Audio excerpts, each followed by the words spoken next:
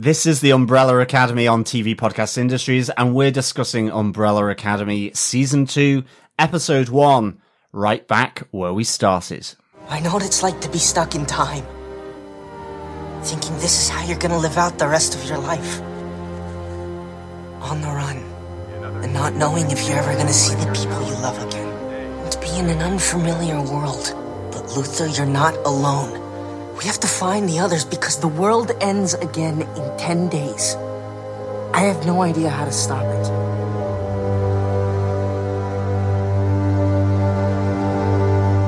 I don't give a shit.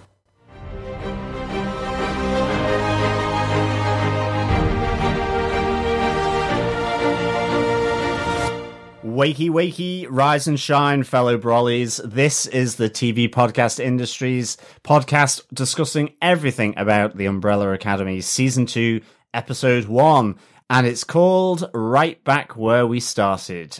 I am one of your hosts, John. I'm one of the hosts, Derek. And rounding out this trio of school kids, I am Chris. So I guess we're giving up on the Academy alumni after one episode, John. Going back to Brollies now. No, I think it's interchangeable. Okay. I to be honest, I just thought fellow Brollies, our Brolly dollies, in fact, but also our fellow Academy alumni, if you prefer the more academic greeting. I like it. Yes, so you let us know over on the social medias what you like. Which do you prefer? Are you a Brolly? Are you an alumni? Let us know.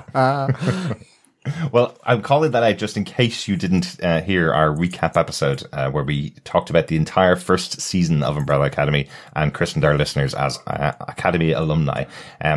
You may not have heard that yet. If you want to go back and hear the thoughts that we had on the entire first series, pop on over to tvpodcastindustries.com and you can get our recording about the first season. But yeah, exactly as Chris said, let us know whether you want to be called the Brolly Dollies or the Academy alumni. Are you telling me that I was edited out saying fellow Brollies? No, you're in there. Okay, at some excellent. Point. Yeah, at some point. So we're not sure where. We have you somewhere in there. We just, yeah. Anywho, moving swiftly forward. What are we discussing, gents? We are here for a spoiler-filled discussion about Season 2, Episode 1 of the Umbrella Academy. Yes, right back where we started. Mm-hmm.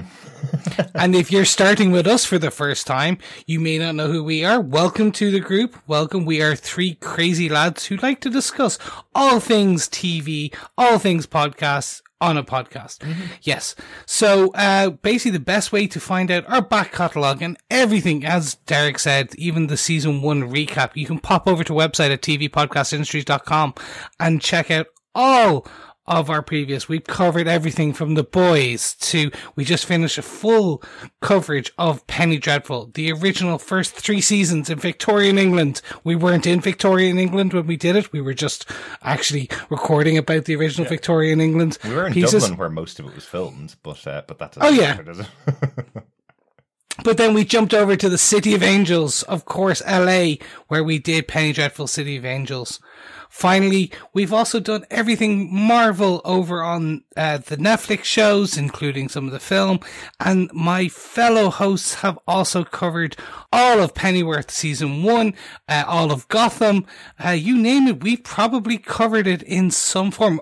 Yeah, probably. Yeah, this is our first time talking about Umbrella Academy, though, so we did do that one recap episode. So we are jumping into the second season of Umbrella Academy, going sort of episode by episode. We're not releasing our podcasts covering each individual episode. This episode's coming out just as all of the season is being released on Netflix, and then we're going to be releasing episode 2 and 3 over the first weekend, episode 4, 5, and 6 during the following week, and then episode 7, 8, and 9 after that, and then we're going to close out the season with one final episode talking about the season finale, episode 10 of season 2. So kind of bundling them up a little bit, really, because we are going to be leading into The Boys season 2, which is coming out in September, and we want to make sure that we cover this show as much as we can in the time that we have available to us. So unfortunately we can't go weekly, but we will be talking about each individual episode on the podcast in that structure, I suppose. Hope that makes sense. Yes, absolutely. And of course, you can send in any thoughts, points, theories, or feedback on the shows as you watch them. Just send in an email at feedback@tvpodcastindustries.com. You can head on over to our Facebook group. Just go to facebook.com/groups/TV Podcast Industries. And of course, we are also over on Twitter at TV Pod Industries. And of course, if you want to leave a voicemail for your feedback, head on over to the website at tvpodcastindustries.com, and you can leave up to 90 seconds of your dulcet tones for us to replay in the feedback section at the end of our discussion. So yes, as we go through this season of Umbrella Academy, it'll be great to get your thoughts on the show, this exciting show with, lots of crazy stuff indeed. Lots of time travel as well. Yes, definitely. We are releasing these episodes early on Patreon. If you want to get the episodes a bit earlier than they are on our main feed, you can go over to patreon.com/TV Podcast Industries and subscribe to us there, support us there. You can get access to the episodes a little bit early. We are very lucky to be able to be recording these episodes before they're out on at the end of July on Netflix. So we don't know what anybody else's reaction to these shows are as we're recording our podcast, which is the way we love it, really. It means we're able to come up with our own ideas about what we think of the series before getting anybody else's opinion, I suppose, which is great fun. Exactly. And of course, you can support us in any other way, shape or form as you see fit. You can go onto any academical or non-academical podcast catcher and leave a review, rate us, subscribe. It'll be great to get your support through that way as well. And just share the podcast. Exactly. Yes, because sharing the podcast is sharing love. But don't forget, if you wanted to, you could share it with your gorillas, your chimpanzees, your commissions, your estranged fathers, your robotic mothers, your crazy boyfriends or dead boyfriends, your gun-toting cha-chas, whatever you have available to you to share to. I hear we play very well with dead ex-boyfriends. I hear that too. They're our number one demographic, apparently. Just more because they can't come back to us and say it. They leave really good reviews. It's just silence. There you go. Let's get into our spoiler-filled discussion about Season 2, Episode 1 of The Umbrella Academy, right back where we started. The show was created for television by Steve Blackman from the comic books from Gerard Way and Gabriel Ba. The show was developed by Jeremy Slater. Just interesting little thing to note, guys, if you weren't aware of it. He's the lead writer on Marvel's new series coming up in Disney Plus, the Moon Knight television series. So one of our favorite guest hosts, Ray from the Moon Knight podcast, has been on with us quite a few times on TV Podcast Industries. I'm sure he'll be very interested to know that Jeremy Slater is involved in Umbrella Academy and also going over to Moon Knight. So that's fun. So the interesting bit on that, I think, is how he's able to Slater's able to play some of the comic relief elements of Umbrella Academy with this more serious moments. I think that might give an indication of where they might be taking potentially some of the Moon Knight because there is an element in some of his personalities in the comic book where he is that they have those comedic one-liners and things like that. So if you take that as well and put this into this context, I think this is a good thing. This is going to be interesting. It depends on which Moon Knight fans you ask as to whether there is any comedic elements at all to the Moon Knight character, or whether that's just bad writing sometimes. And some people not fans of comedy Moon Knight. What I do love about Jeremy Slater, and I did talk about it on the season 1 wrap up, what I do love is he translated a comic book that was very much about each character having superpowers and hardly any characteristics other than that until at least the second volume of Umbrella Academy, and created a really good through line for all of those characters in season 1, created some really good, really standout characters in season 1 and seems to be carrying on in season 2. So hopefully you can do the same with translating 35 years of Marvel's Moon Knight, or 45 years of Marvel's Moon Knight into a TV show. That should be good fun. This episode was directed by Sylvain White. He's done lots of TV directed, but also directed, you might remember this one as well, guys, the comic book movie The Losers back in 2010. Yeah. I remember that. That was one of our first experiences of big budget, non-Marvel, non-DC comic book movies. So an interesting one that is on his resume for the year. I'm trying to think, Zoe Saldana was in that. It was. Awesome role, wasn't it? Yeah. Chris Evans was in there. Yeah. That is true. Yeah. Captain America and his butt cheeks. Yes, America's butt cheeks before they were America's butt cheeks. Exactly. Getting an outing before they got an outing. Yes. Yes. And finally, the episode was written by Steve Blackman, the creator of the show. So he's involved in the script for the first episode. John, do you want to let us know what they gave us with your summary for the first episode of The Umbrella Academy Season 2? Sure. On the 1st of April 2019, the Earth was destroyed in a cataclysmic event. Billions of people were wiped out in a matter of minutes. Ironically, the 6 survivors of the apocalypse were the very siblings who brought it on. After time traveling to avoid the apocalypse and dropping his brothers and sisters into an alley in Texas, all at different times, 5 scrambles to track them all down before they team up to cause a brand new apocalypse. Cause or prevent? Do-do-do-do. That's the timey-wimey nature of the show, really, isn't it? So I'm so glad. I'll call this out right now, right up top. This is exactly what I asked for when we did our recap and look forward to Season 2 of Umbrella Academy. I was really annoyed if they were just going to go back in time 10 days to try and fix the original apocalypse. I really love the idea that they've gone back in time and started a new apocalypse that they have to deal with. I think that makes so much more fun of this situation of the Umbrella Academy. Again, comic book version of these characters is they constantly go after stopping apocalypses. So I love the idea that they've gone back in time and already, as soon as 5 arrives, he's already jumping into an apocalypse. I think that's kind of cool. Yeah, that was pretty cool, actually. So with that, gentlemen, I think it's about time we jump in and discuss our big moments for this episode. Mm-hmm. If you're joining us for the first time, the way that we usually cover our episodes is each of us will take one big point that we discuss. Usually there's maybe some overlap or things like that, and we'll jump in on each other's point. But yeah, typically it's 3 big points for each episode. Mm-hmm. And on that, Derek, what's your big moment for this episode? Guess what? Welcome to the new apocalypse. That's my big moment. Cause anytime you say that, I just hear like some 1980s power ballad. Wow! Absolutely. Welcome to the new apocalypse. And in my head, I have Futurama's "Welcome to the World of Tomorrow." So welcome to the end of the world of the past, I suppose, is where we are here. It's just the arrival of the seven back in the 60s. I think is a really interesting one because it does take place directly after the end of season 1, where we saw the moon exploding in the sky, and they're going, what could it hurt? Either we all die here, or we just find out what happens if we all try and use the power of 5 to transport us all back in time. And we know instantly now what happens. Like, this is one of the cool things that we have available to us because we didn't cover the show last year when it came out. We're covering the show a couple of weeks ago, so we've only just watched the last episode and then came straight into watching the first episode of season 2. So we know now exactly what happens. Probably not very good things. So, you know, we have the arrival of Klaus and Ben on their own at the beginning. So, they're still stuck together, stuck with each other again. You know, I love that kind of reveal from Klaus kind of going, oh no, this is going to be my life now. I'm stuck in a different time with you by my side and nobody else, you know? So he was just kind of getting used to the idea of having his family around again. They arrive, 1960, February 11th, 1960 is their arrival date. And then we kind of don't see them for most of the rest of the episode. They kind of disappear off. We get a lot more of some of the other characters at the beginning of the episode, really. Allison arrives and we kind of see her instant impact. She walks straight into a whites only diner, a year later, 1961, when she arrives.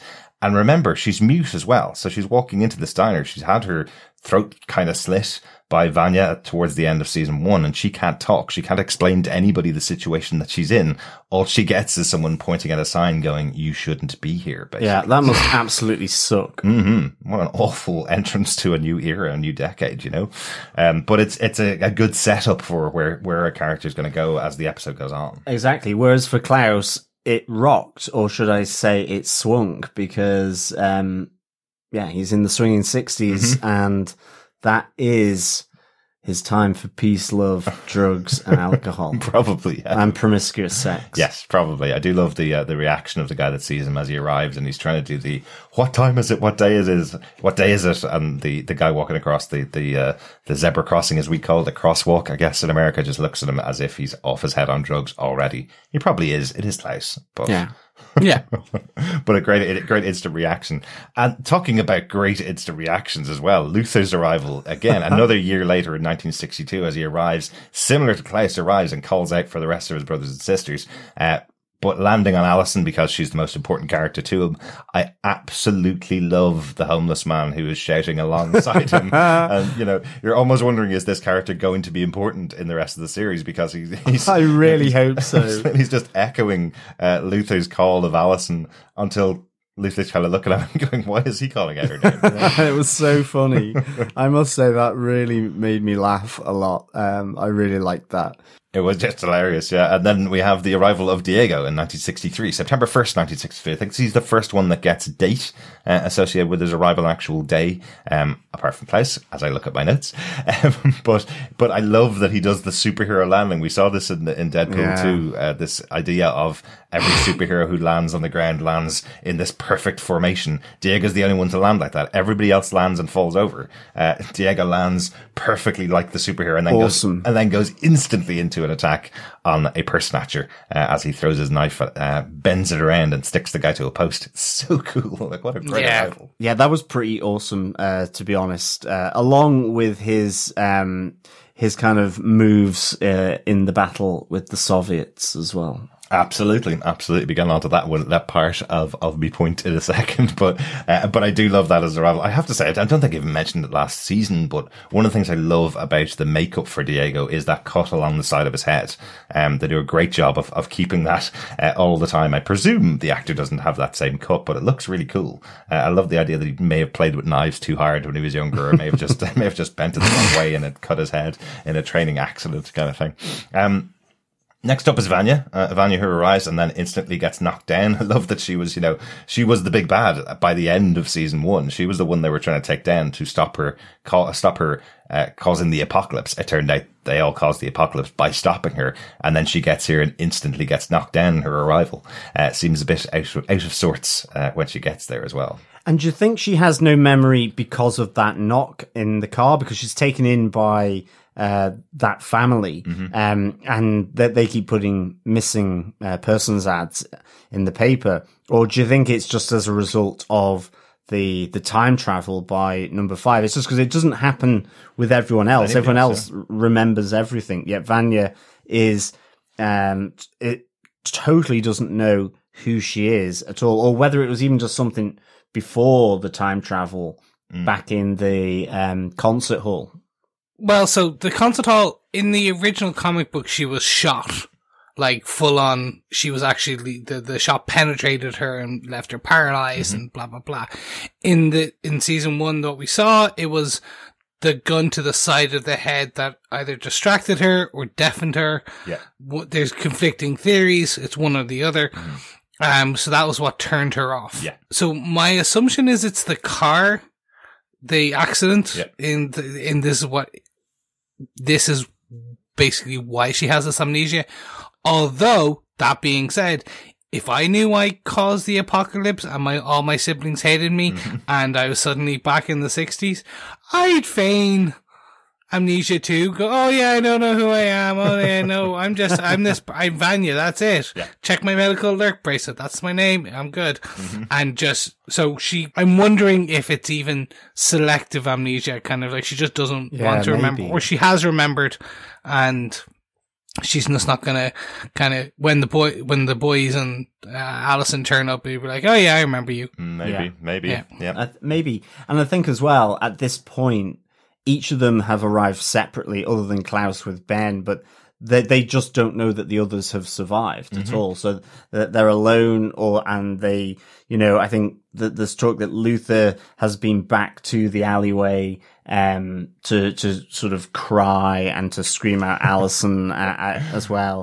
Hopefully the homeless guy was there as well. It's just constantly, every time. It's just like his shadow. Hello, Allison. Why are you here? Why are you here? Exactly. Maybe that's why ultimately he moved on, because he couldn't take the homeless guy anymore. Or maybe that's Luther from the future come back in time again to shout Allison's name. So maybe that's it. Maybe that's why he's important. I don't know. That would be awesome. Timey-wimey stuff, The last to arrive, though, of the 7 is 5. Arrives to all hell breaking loose as the Soviets attack.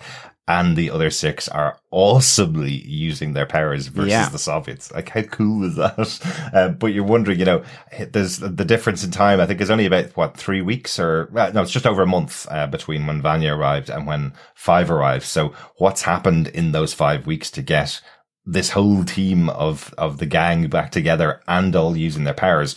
The first one you see actually is Vanya using her powers to knock the shell out of the sky from the tank bullet, I guess. I'm not very good on military equipment. The shell. Yeah, I did get it right. Grand. But it's very Dr. Manhattan-like, isn't it? Where she just really kind of rips it apart as it's coming towards her.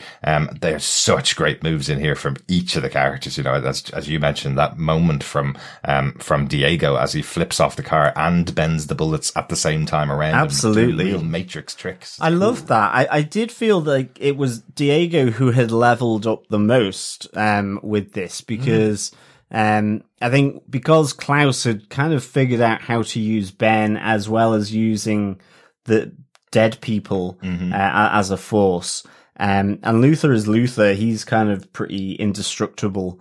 And with Allison using her I Heard a Rumor, then I think just the fact that Diego had all been about the knives for me in season 1. And so to kind of see him twisting and turning and dodging all the bullets, but at the same time bending them effectively so that they kill the soldiers that have fired them, I thought was awesome. I feel like all of them leveled up, but I know what you mean. Like that power of Diego's, because we've only really seen him using it, bending the knives that he throws. Yeah. It does feel like a change to his abilities. But I definitely thought of all of them, Klaus was kind of my one where I'm going, he's also raising other dead people around him. Like, I was kind of laughing at the makeup of the dead people that were there. He has some army people, a police officer, and then 2 old women that are running down the street as well. I'm kind of going, okay, is he just raising the people that died on this street? Is he close to them? Is that what it is? So we'll probably find out more about what he's doing with the power, but he's only used that once, and that was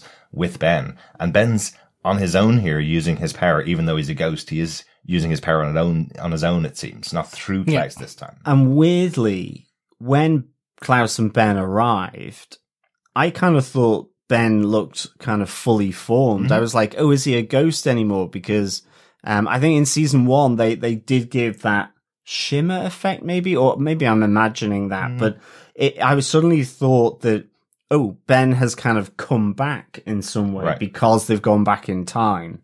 And then obviously we do see that is not the case. You see Klaus fighting in the middle of the road. I think he's slapping Ben's behind, but obviously it just looks weird from the passing sheriff. And then also with the dude taking the pictures, he just sees Klaus speaking to himself rather than to Ben. Exactly. Yeah. Exactly. So I was of the same ilk and kind of thoughts there when they first arrived in, and then with the battle scene. I'll get back to the battle scene in a second. My assumption was, oh my God, because something's happened to Ben. He's back because when they all, he held hands with Klaus and imaginary someone else, held their hand, when they were just about kind of porting out, when they were transporting. So I was like, oh my God, maybe something has happened with Timey-Wimey and he's back. But when we find out later he's not, I was like, oh, okay. Yeah. So it's cool. Maybe we know 10 days from now, from the apocalypse, or from when when 5 arrives, that is when it's going to happen. So he's still dead then. Yes, 10 days from when Hazel takes him back to, isn't it? So it's is it a slightly longer clock than the first season? I think the first season was 8 days. Or was that just that he didn't explain it to everybody until 2 days after he arrived? But it's roughly 10 days this season. Yeah. That's all they have left for him to stop the apocalypse. And again, you do wonder, what the hell has happened in that couple of days to turn this whole family into this proper attack unit versus the Soviets, So. Well, we do have some ideas. We do have some theories there. And I think the big one is that 5 already knows, or he has an inkling. which actually which is one of my big points. But I'll hold off just to finish off your point and kind of jump into you. This is the best opening in a long time for a show for me. Like within the first 15 minutes, you're basically reintroduced each of the characters, their full power sets, where they are, when they are. And just that was just, it was fantastic. It was just for me. And then you also get reintroduced to, when obviously Hazel's there, you get reintroduced to the commission as well. Yes, you do. So it was a really, it from using a tired reference of setting the chessboard, like we used it a lot over the last couple of seasons, not on this, but setting the chessboard. Everything is set back to zero. Yeah. You were just had to finish the game. You got checkmate, or at least check anyway. And then went, okay, time to reset. And everyone's pawns went back to the position. And I was just like, that was a really good way. You showed them all in an interesting piece. Cause there may be one or two people who just joined for season 2 for whatever reason. Yeah. And for this case, it's like, oh wow, they are now powered and you can see what they can do. So yeah, I loved it. Yeah, excellent.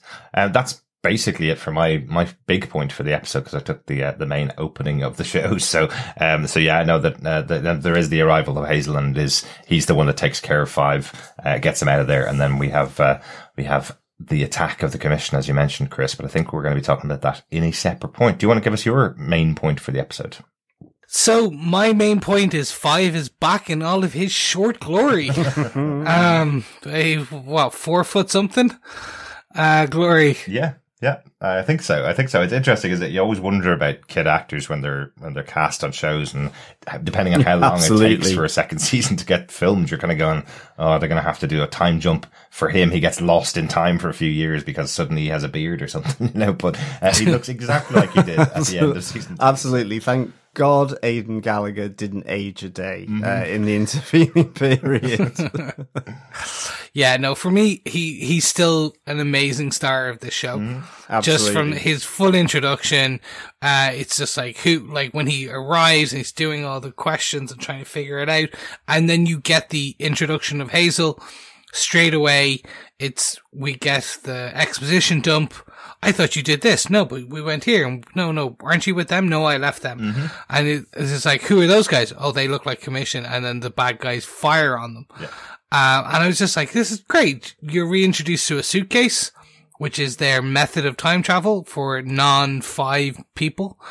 Five's power is time and location jumps, I think is the best way of putting it. Time and space. That could be a better way of putting it, if you will. The fourth and fifth dimension. No. It was fun to see. Then you get Five kind of get to show his powers a bit, jumping. And then you get to hear what happened to, Hazel, and more importantly, what happened to his girlfriend. Yes, Agnes, the what were you calling her again, John? She was the donut love. It was the donut lady. Yes. From the first season. Yes. And yes, sadly, tragically, Hazel is no longer without his little cutesy wootsy donut, to nibble on, from time to time as she has passed away. Yes. Yeah. It's sad to see her die off screen. I love this character. I love this actress. I'm hoping maybe we get her back in some other, again, and Derek, you keep making the joke of Doctor Who, timey-wimey. She may be back. We may get a time jump again, and it's Hazel, because of right now, we've lost Hazel and we've lost Agnes. Yeah. Within one fell 3-minute swoop. Absolutely. And I think it was also interesting that we did see the death of Cha-Cha again in the opening sequence, and they recapped what had happened. That is true. Yes. So that was a question I had from the end of season 1, was whether maybe she had managed to escape, but yeah, it was fairly clear there for sure. Yeah, but it doesn't mean the characters and actors that have played these roles won't come back in the show. So it is really sad that Agnes died, but I love the reference to the fact they did have 20 years together and she died of cancer. It's an awful way to die, of course, but the idea that they did have a life together after running away together. Because remember, the last time we saw them, they were just jumping out of the apocalypse, effectively using their briefcase. So. Yeah, absolutely. And we do know, like, Hazel and Cha-Cha had many jobs before the season 1 job they did. So there is quite possibility she was back in the 60s at one point and doing a separate job, looking out for the commission. So there is a chance we may see Mary J. Blige again. Mm-hmm. Yeah, absolutely. I was just coming back to the 5. I really like the detail. I like the fact he had the bowling shoes still on when he landed. Yeah. I thought that was really cool.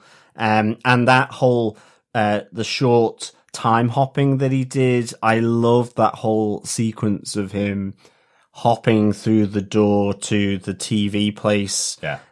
Was it Morty's television and radio shop? I loved all that. And then him freaking out the owner of the shop, with all his hopping around to get, coffee. I just really loved that scene with 5. It was just, certainly because Morty thinks he's an alien, and you have the whole X-Files reference there. So you actually mean Elliot. Yes, that's exactly who I mean, is Elliot, not Morty. Rick and Morty's, I suppose. Yeah, and Elliot, E.T., I suppose. Yes, that's the reference I'm assuming. I'm assuming it's a joke on E.T. I expect so. The reference I took was number 5 saying, well, the truth is out there, because obviously we do love our Mulder and Scully, as the X-Files reference there with the truth is out there. Yeah. It was really good. There was loads of little sci-fi kind of references just in that little spot, as you say, Chris, with Elliot, and also with potentially Morty's being Rick and Morty. It was all just really nicely done. And I just thought the comedy effect of him kind of doing this short, hoppy time travel and freaking out Elliot was really good. How casually he uses, is that coffee? Is that coffee fresh? And jumps over 2 feet across the kitchen to pick up a cup of coffee. It's just how casually he uses it. It's hilarious. And this is why I kind of said he's back in all his short glory, because we started to see this towards around the middle of the season 1, where he's kind of out of his funk before he goes into his funk and comes out of his funk. So when he was out of his first funk and was kind of using his powers like this, jumping willy-nilly, if you will, and kind of as you said, jumping this 2 feet just to grab coffee. But I also love just the actor and the way, and specifically the lines that they've given him in this, which show that he uses kiddo. Of all things, it's this kid using kiddo on a grown man in his late 30s, 40s. And it's the way the actor is able to portray a child who is actually a 58-year-old man. Or probably 59 now, maybe. His birthday may have happened. Absolutely. Who knows? But it's just that, it's the back and forth. It's the use, as you say, of the truth is out there, and just then his kind of interactions with his siblings. That's it. Kind of, which we see as well. Well, there's that great little moment talking about, him looking like a kid, being an adult, but, and a kid acting an adult who's playing a kid, all that kind of stuff. But that moment in the Carousel Club where, one of the waitresses is speaking with Luther going, well, yeah, I'm a bit worried about the kid on the front row. We don't allow minors in the club. And, Luther's just there going, well, what did he said? He said, what time do you get off? And I just thought, that is number 5. Yeah. And it's kind of that kind of matter of fact, but there's a slight cheekiness, and just his expressions are really on the money for me. I really like them. And I just, that little sort of sharing of that dialogue between the waitress and number 5 was fab for me. Really liked it. Definitely.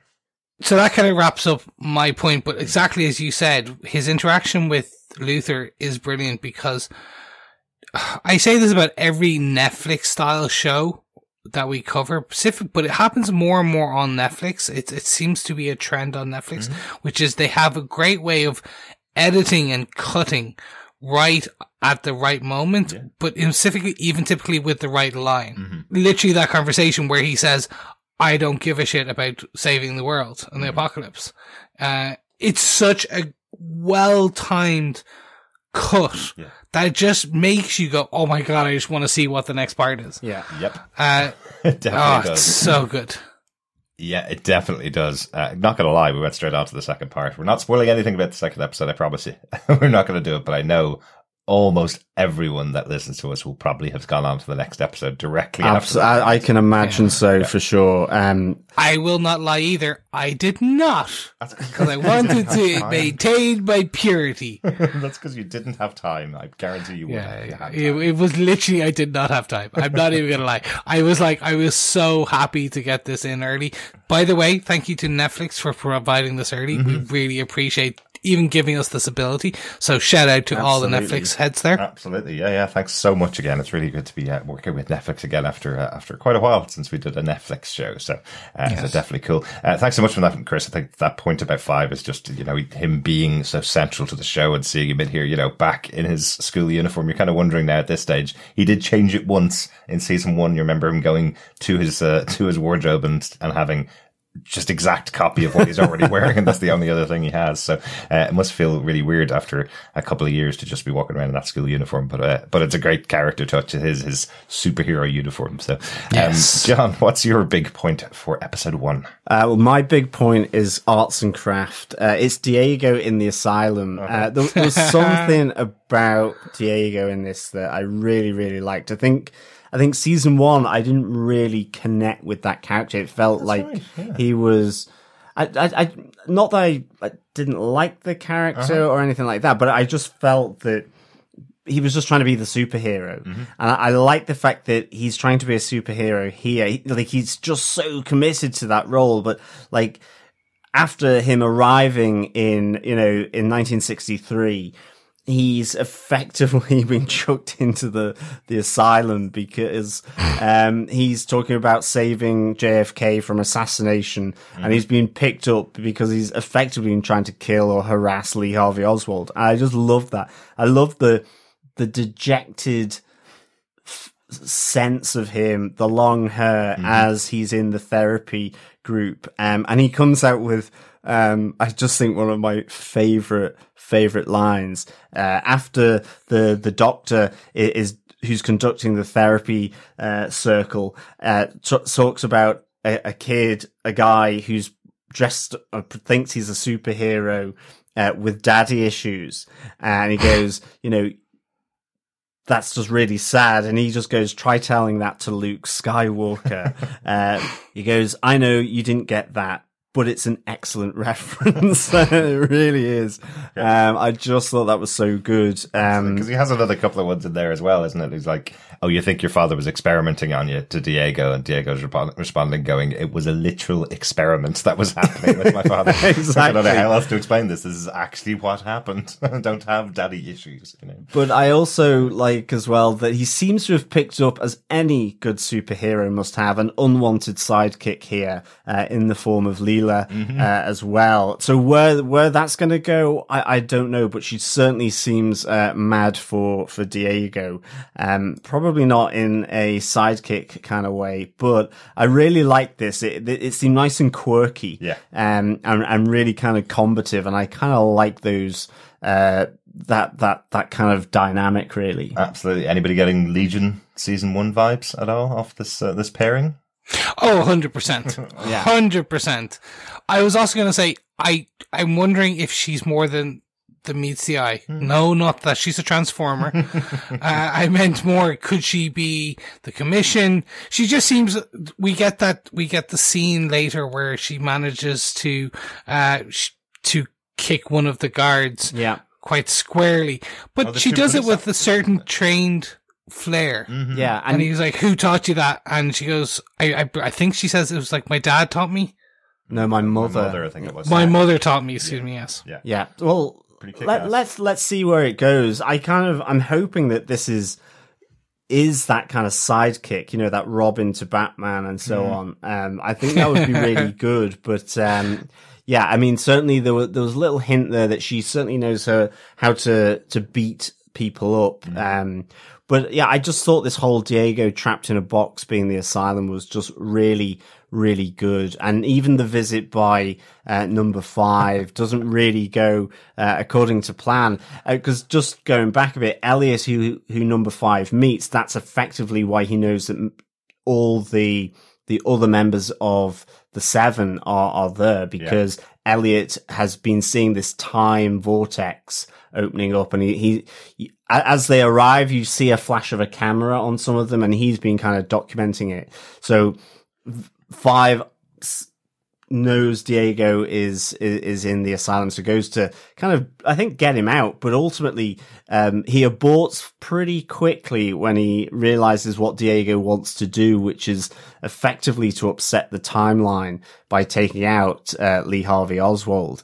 And certainly then when he says, and after I've done that, I want to head back a bit further to slit Hitler's throat with a butter knife, which was really good. And as soon as sort of he says that to number 5, he goes, okay, you need to stay here, and tells the porter and the doctor that he's been filing down his the bars on his cell. So I thought that was nice. And ultimately you have the escape from the asylum. First of all, the escape from the padded cell, which has a little bit of a Lethal Weapon nod for Diego as he dislocates his shoulder so that he can get out of the straitjacket. Yeah, wasn't that Mel Gibson in Lethal Weapon 2, wasn't it? I think, yeah. He gets all the guys to bet that he can't get out of the straitjacket, so that really felt like what Diego's doing exactly as he smashes that arm against the wall. Feels really 80s action movie kind of thing. Exactly. Yeah. And then of course the boy band, the mature boy band, these blondies are here as well to take him out. So they must be part of the commission, for sure. Well, the guys that tried to kill Hazel in the opening destroyed the box that he was using to travel, or the briefcase that he was using to travel back and forth through time. I love 5's line. How many times did I suggest bulletproof cases? Bulletproof. But he does escape with Leela here. So there is that continuation of the team up. So let's see. Yeah, as I say, let's see where that goes. Yeah. I think that's really good. But I just love Diego here in this moment. He was kind of making me chuckle all the way through his therapy session. And when he started doing his arts and crafts, making the beads, which is kind of so far removed from where he thinks he is. So I just thought that was really good stuff. It is. It's just like the Terminator doing arts and crafts. It's just very fun. So, can I tell you my theory? Absolutely, Chris. So, I believe the apocalypse will be caused because Diego saves JFK, who pisses off the Russians, who then attack America. Interesting. That is my thought. Yeah. Because we very briefly see a newspaper flutter by 5 when he first arrived, and just before we see the rest of the team, that says something like JFK says XYZ, right. But technically he should be dead by then. That's true. Yeah, exactly. So I think this is the knock on, which is Diego will will stop Lee Harvey Oswald, but then like we'll need 5 will need to go back and be the grassy knoll. And all this kind of fun. That's why I think it might go as a kind of knock-on effect. Absolutely. And remember, that is the one thing that we do know about 5's missions that he had over the course of the years that he worked for the commission. One of the missions that he had, the last mission he had before jumping back to 2019 in the first series, was that he was supposed to be the killer on the grassy knoll that took out JFK. And he didn't complete that mission. So this is was he? Or was he supposed to take out Lee Harvey Oswald, who was killing JFK? Or was he? So he's trying to. They're preserving the timeline. He could have been there to take out Diego, who was taking out Lee Harvey Oswald. This could be it. Yep. So because that's why the JFK assassination is this common thread now coming through. Because that was kind of what I felt had led to the nuclear apocalypse, was that JFK hadn't been assassinated in the end. So yeah, it's really good stuff though. I like that's where it probably will connect in with season 1. Yeah. Although again, it's just a theory, so we could actually be completely wrong. Well, it could be, but the reason then maybe he doesn't complete it is because he sees his brother. Yeah. It could be. That's the whole point. Is like, I could, and that's why he knows he's like, no, I'm going to keep you in here, because if I keep you in here, I don't I can then I don't have to do anything, and I can still preserve the timeline by doing this. But it's all timey-wimey. Yeah, but weirdly, my recollection of the season 1 part where he comes back, when they go back to that point, it's just, it doesn't show you who he's there to kill. It's just that he's got the equations to complete his jump back. Yeah. So, but yeah, it'd be interesting to see. But it has that. It is the grassy knoll. It has the gun leaning up against the fence, which is supposedly where the murder happened from, or the death of JFK happened from, or one of the theories. What I mean is what I took from that was not that he jumped back because he saw who he needed to kill, it being Diego, say, for example. Yeah. It seemed to be more that he suddenly realized the equations he needed to jump back. Exactly. And he just took it and left the job. Or at least that's how the story is told in season 1. It did allow them the option to change that little section. Exactly. If they needed it for season 2, as they did. Guys, that's, I think, our main points for the episode overall. Do you want to have a quick roundup of what's happening with the characters, the other characters that we didn't cover in our main points?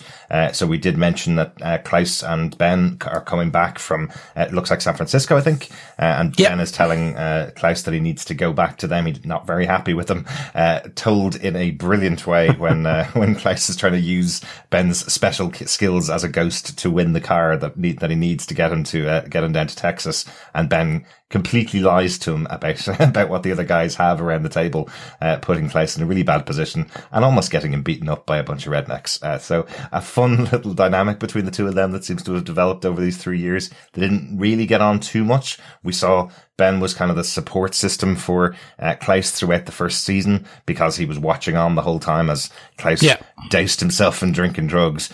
In this season, it seems like already they've had a lot of experiences together, and Ben's not very happy with being dragged around by Klaus. So a nice little touch.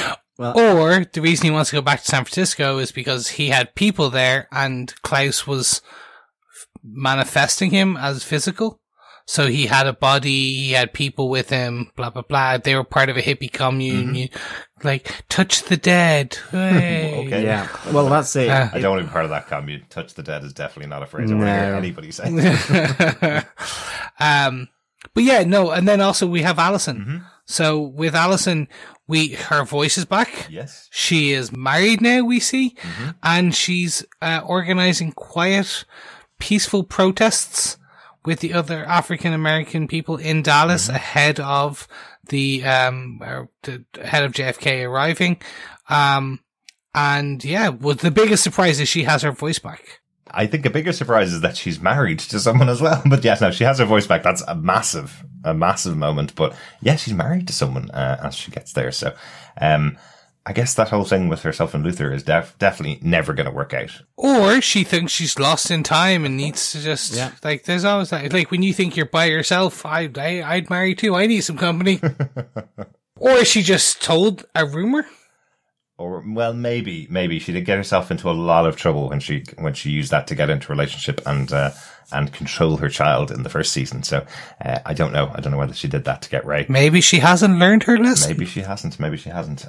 We did get a bit of feedback, on our recap, podcast, specifically about the relationship between, Allison and Luther, that it is never acceptable. Don't care whether they're blood relatives or not. They lived as brother and sister, says our wonderful listener, Bob Phillips. So how could they possibly have a relationship? So definitely this is one for the shippers, these two characters. And this is exactly what happens when viewers of shows ship two characters to get together to come into a relationship. That is red rag to writers to go, well, right, we need to create a situation where they will not get together. What do we do? Right. They arrived at different times and she's married. Okay. Yeah, they always do that in TV shows, for sure. And of course, then there's Luther, who is effectively a hired bouncer for Jack Ruby and his Carousel Club. Jack Ruby being the person who shot Lee Harvey Oswald. Yes. So there is that element to this as well, that linkage. But also, Luther, is the kind of does sort of underground fighting, and helps to sort of throw those fights for his boss, Jack Ruby, by pretending that his size will have no part to play in the fight, which his opponent seemed, at least the one we saw, who got a pretty bad broken arm, seemed to kind of believe. If I was in that profession and turned up with someone that width of muscle, I would kind of just politely leave, I think. Everybody thinks they can challenge the big guy. Not me. No, I run away from me the too. big guy. Me run. We kind of already mentioned Vanya a little bit, just the idea that she seems to have lost her memory. She's now living with a family who are looking for her family. Just one connection between those two storylines, which I just thought was interesting, was Sissy, who's the mother or the wife in the household. It's her husband that's pestering Jack Ruby in the Carousel Club to buy his stuff. When he said he was going back to work for the night, he was heading off to the Carousel Club for a few drinks and getting drunker and drunker while pestering Jack Ruby for some sales. So there's definitely a connection there. So yeah, wondering if that's going to be a way that these people will meet back up. Yes, and could we get possible romantic entanglement between Vanya and the wife? Vanya certainly looks very happy talking to Sissy. And the wife has a GoFund. She talks about how all women need a GoFund in that time. Of course, in the age of internet, all I was thinking was a GoFundMe. But yeah, no, it's interesting to see, like, Vanya could be good again, if that is possible. Yeah. Well, more importantly, it'd be interesting to see how the rest of the siblings react to her, because you've got to remember the final moments, which was probably just a few moments ago, they stopped her, she caused the apocalypse, and then they teleported, and then they've all spent number of years apart. So there's going to be some resentment potentially festering with all of them. Potentially, or as we saw in the opening scene, in 9 days' time, they just caused the end of the world. So, maybe there's not that much resentment. Maybe Let's get together to blow up the world, like we did before. Just right back where we started, basically. There you go. Speaking of being right back where we started, I think that's the end of our top 3 points. So let's move it on to notes. Yeah. Has anyone got any notes for this episode? A couple little things I just thought was interesting to pull out. The Ask Not speech that Kennedy's giving, that's from his inauguration, which happened in 1961. That's the speech he's given when Diego arrives. But it happened in January 1961. That's traditionally when a president is inaugurated, and Diego arrived in September. Probably just being repeated on TV, basically. So it's not a live speech that Kennedy's given at the time. I just thought it was interesting because it's such an iconic speech. I was trying to remember when it was from. You mentioned earlier on, John, there's quite a few sci-fi references in this show. And nobody can resist the urge when there's a time travel episode to do some Terminator 2 references, like the ones in here. We had Hazel, saying, "If you want to live, come with me," which is the flipped version of the "come with me if you want to live" from Terminator 2. And Terminator 1, actually, now that I think about it. But also the other reference that I saw in here to Terminator 2 was Diego when he's in the asylum talking to the doctor and trying to pretend like he understands everything that's going on, that he's getting better. He talks to the doctor afterwards and says, "So, you've seen my progress. When can I get out of here?" And the doctor says to him, it has to go to the review board. They'll review it in a few months' time and then you get out. That's almost verbatim the conversation that Sarah Connor had at the beginning of Terminator 2 when she's pretending to be okay, when she's pretending to know that all that stuff wasn't really happening. And then it all flips, just like it does with Diego. And he breaks out of the asylum, just like Sarah Connor did in Terminator 2. So lots of little references there. Good stuff. Yeah. I think I've mentioned all mine. Okay. Yeah. No, I liked that Five's coffee loving ways came back as well. Definitely. In the episode, I like that he's still obsessed with coffee, and he did exactly the same thing after doing his big jump in time. Like in the first season, he went straight to a coffee shop and got a coffee. Here, he does his big jump in time and pretty much goes straight to get a coffee from Elliot in Monty's TV. So it's still part of his character, kind of like that. Yes. And I wonder, will we go to Area 51? I think we may. That would be pretty cool. I love that Elliot's eyes lit up the minute Five mentioned Area 51 because he's like, okay, this is like catnip to this guy, right? I'll mention Area 51. He'll be on my side instantly. And what's his first question to Five? Why the anal probes, man? Absolutely. It is something you would ask them. Like, it's like, do you really abduct people? Yes. Why? Do you live on a utopian planet would probably be the first question to ask. Can you take me there and get me away from here for a while? It's probably where they think most human brains are located. And on that note, I think that's all our notes for this episode. So, gentlemen, it's about time we wrap things up. So, John, final thoughts. What did you think of episode 1, season 2 of The Umbrella Academy? I really, really loved this. It was great just getting straight back in. It was wham, bam, thank you, ma'am, I suppose, in that sense. It was straight back in, and that's why I'd give it 4.5 hovering, ambitious strippers out of 5. I thought it was really, really good, and was a great introduction to all the characters. And I think of the episode, I think Diego and Klaus kind of get the majority of time, but I liked all the treatment of them. Just, this reintroduction, where are they? What have they done with their lives since coming back? The great new apocalypse. Why has it happened? Who's caused it? Diego for me was real standout in this episode. I really loved his sort of manic feel throughout this episode of this superhero trapped in a box, being forced to undertake arts and crafts. Absolutely. 4.5 hovering, ambitious strippers out of 5. Chris, what about yourself? I absolutely love this. From the opening salvo, where we see the team fight together in unison, being proper Avengers moment.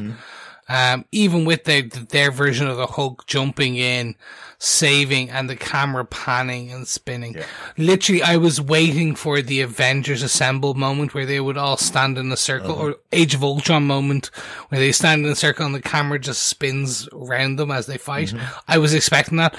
I'm not even displeased that we didn't get it. Chris is not displeased. I love it.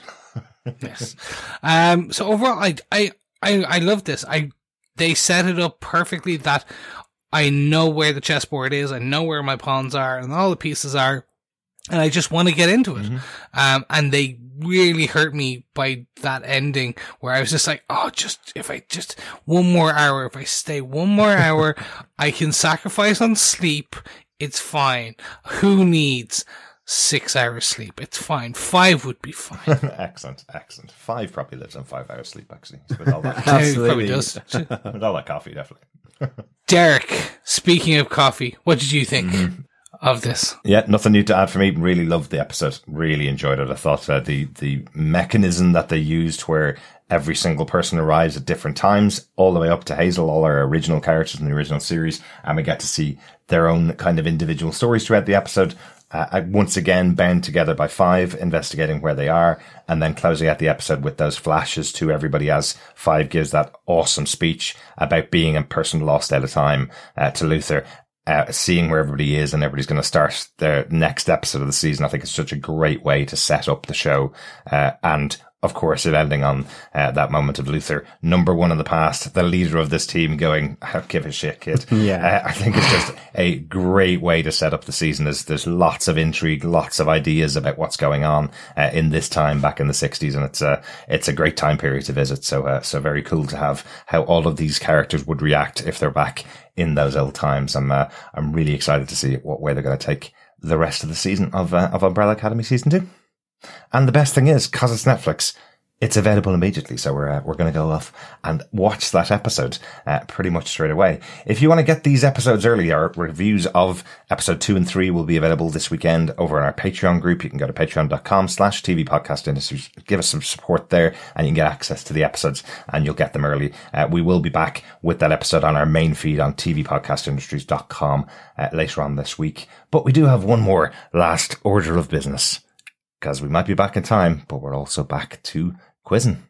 Yes, fellow Brollies and fellow Academy alumni. Yes, it is that time for the pub quiz. But remember, we're back to school as well as being back at the bar. So it is a pop pub quiz for the Umbrella Academy. And we're in Jack Ruby's Carousel Club. So pull up a lot of White Russians, just in time maybe for the Soviet attack on the USA.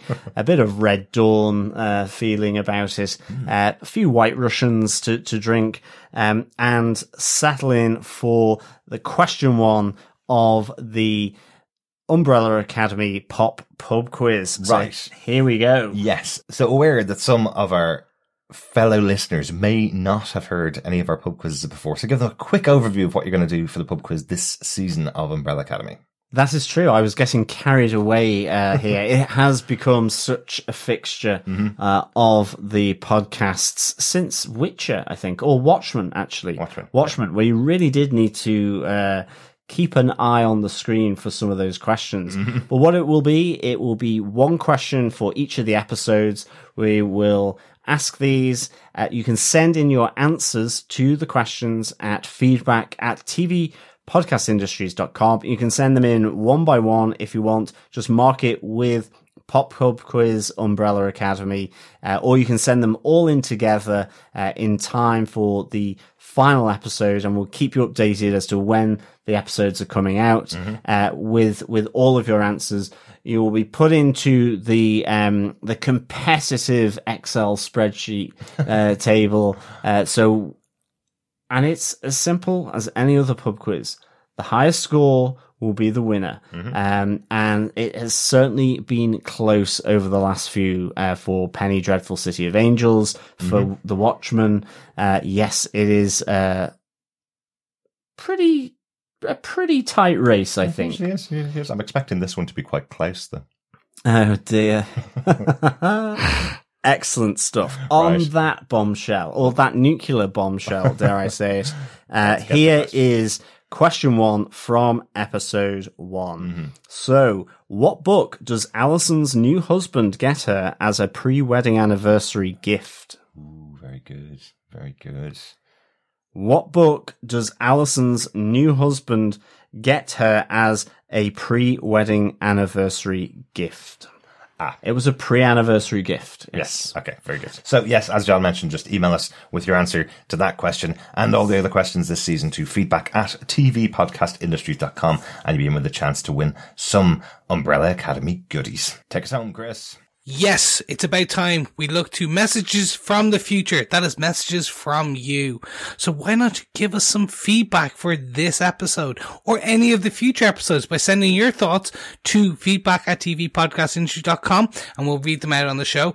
Or you can go and join us over on our Facebook group at facebook.com/groups/tvpodcastindustries, where we're going to have posts up, typically spoiler posts for each and every episode. Maybe we'll combine them. We'll let you know. But you can just leave them in there and discuss your thoughts with us or anyone else. If you want to hear your voice on the podcast, make sure you just record a clip of yourself on your phone or your laptop/desktop or whatever mic you have available. And you can then email it to us at feedback@tvpodcastindustry.com, or you can go to our website at tvpodcastindustries.com and record up to 90 seconds of your thoughts about that week's episode. We love to hear from everyone. We love having your thoughts on this and listening, discussing what you think, arguing about what we think. Who knows? We could argue about your crazy theories, and the crazier the theories, the better for me, because usually I just use them and go, oh my God, that's amazing. Why do I think about that? Absolutely. Thanks so much for that, Chris. We're going to close out the episode, say goodbye to everybody. Thanks so much. We'll be back later this weekend with a discussion about Umbrella Academy Season 2, Episode 2, The Frankel Footage, and Episode 3, The Swedish Job. Pop on over and support us on Patreon to get those episodes early. Otherwise, it'll be on our main feed on tvpodcastindustries.com. Thanks so much for joining us. Yes, thank you so much for joining us, and we'll speak to you again soon. Yes, nighty night, fellow Brolly Dollies and alumni. It's great speaking with you as always, and we'll be back with you soon. Remember, keep watching, keep listening, and keep caffeinated. Nice. I like that. Nice. Bye. Bye. Bye. Bye.